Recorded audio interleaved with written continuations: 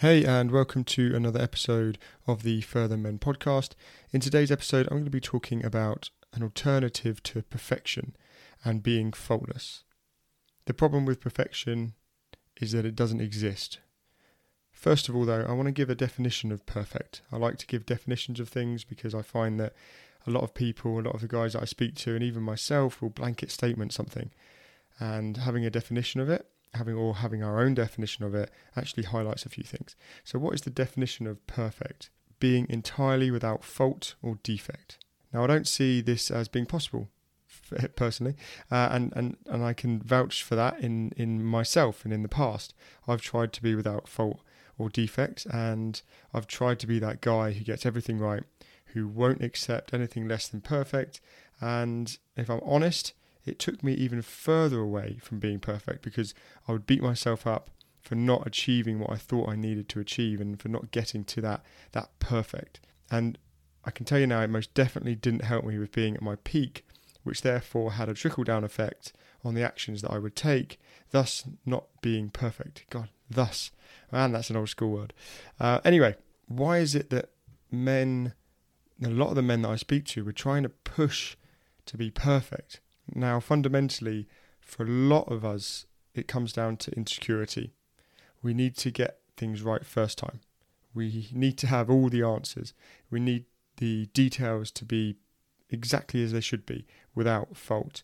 Because if we don't, there's a potential that we'll be seen as weak or incapable. And that is not the man that we want to be. And that's not the man that we want others to see us as.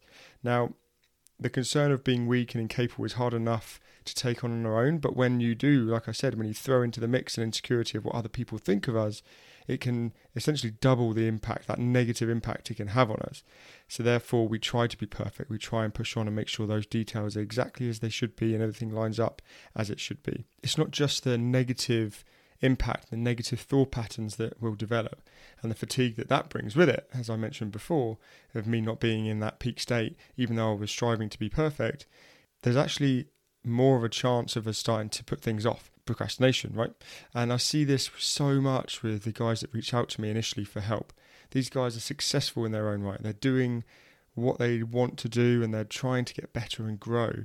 Yet there's one common theme, and it's that they put things off or that they don't feel like they're growing as quickly as they would like to. What procrastinating does is it stops us from growing and moving forwards.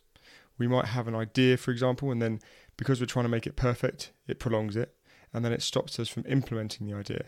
And that's something that could have taken us a week or a few days to complete or to start to action actually takes us 3 weeks, 4 weeks, 5 weeks, or even longer. And there's potential to, in inverted commas, miss the boat. And I see that a lot, and I have that reflections of that in myself in the past, and sometimes now I have to really check in. And this especially applies to the world that we live in now, with technology as it is and everything moving so fast.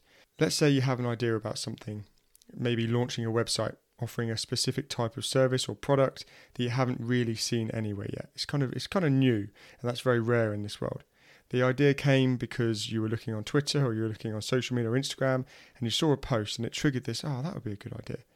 And you get to work, but limiting perfectionism starts to kick in and nothing really takes place. You start procrastinating, you start getting these negative thoughts and you're trying to get all your ducks lined up in a row, which means it's taking longer. And then what happens is you're looking through social media and bam, there it is. The idea that you had or something similar is up and running from someone else or another company. And you take a look at it and you think to yourself that it has, that has a few flaws and it's not perfect. However, the difference is that one's out there and people are starting to see it.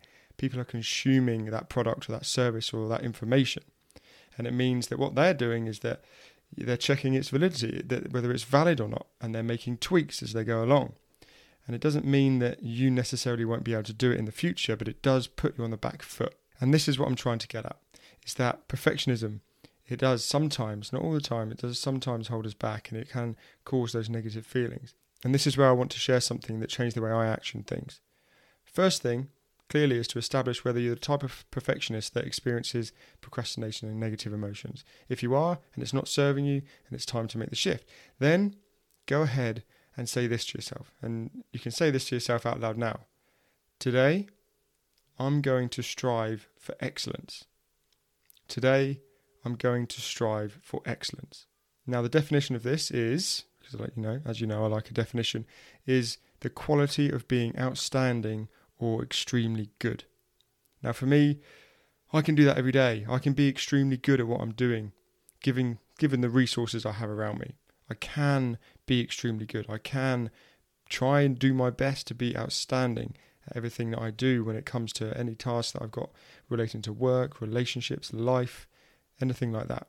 And if I don't have the resources around me that I need, I'm going to be excellent in finding the answers to have those resources and find out what I need to do to gather them.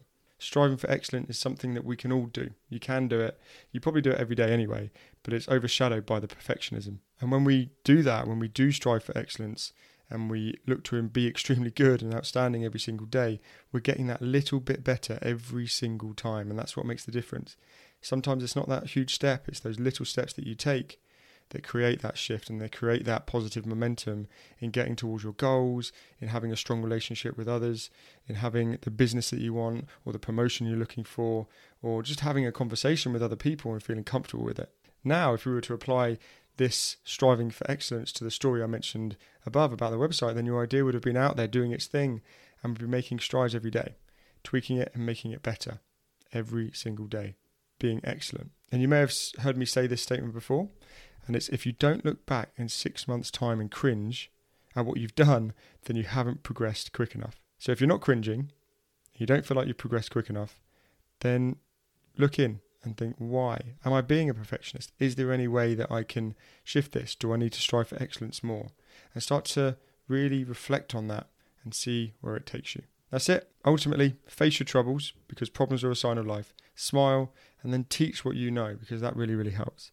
So thanks for listening. If you want to reach out for me, then I will leave ways to do that in the show notes. I hope you've enjoyed the episode. Remember, you can do it. Strive for excellence. Be extremely good every day. You know you can. Have a great day, and I'll speak to you soon.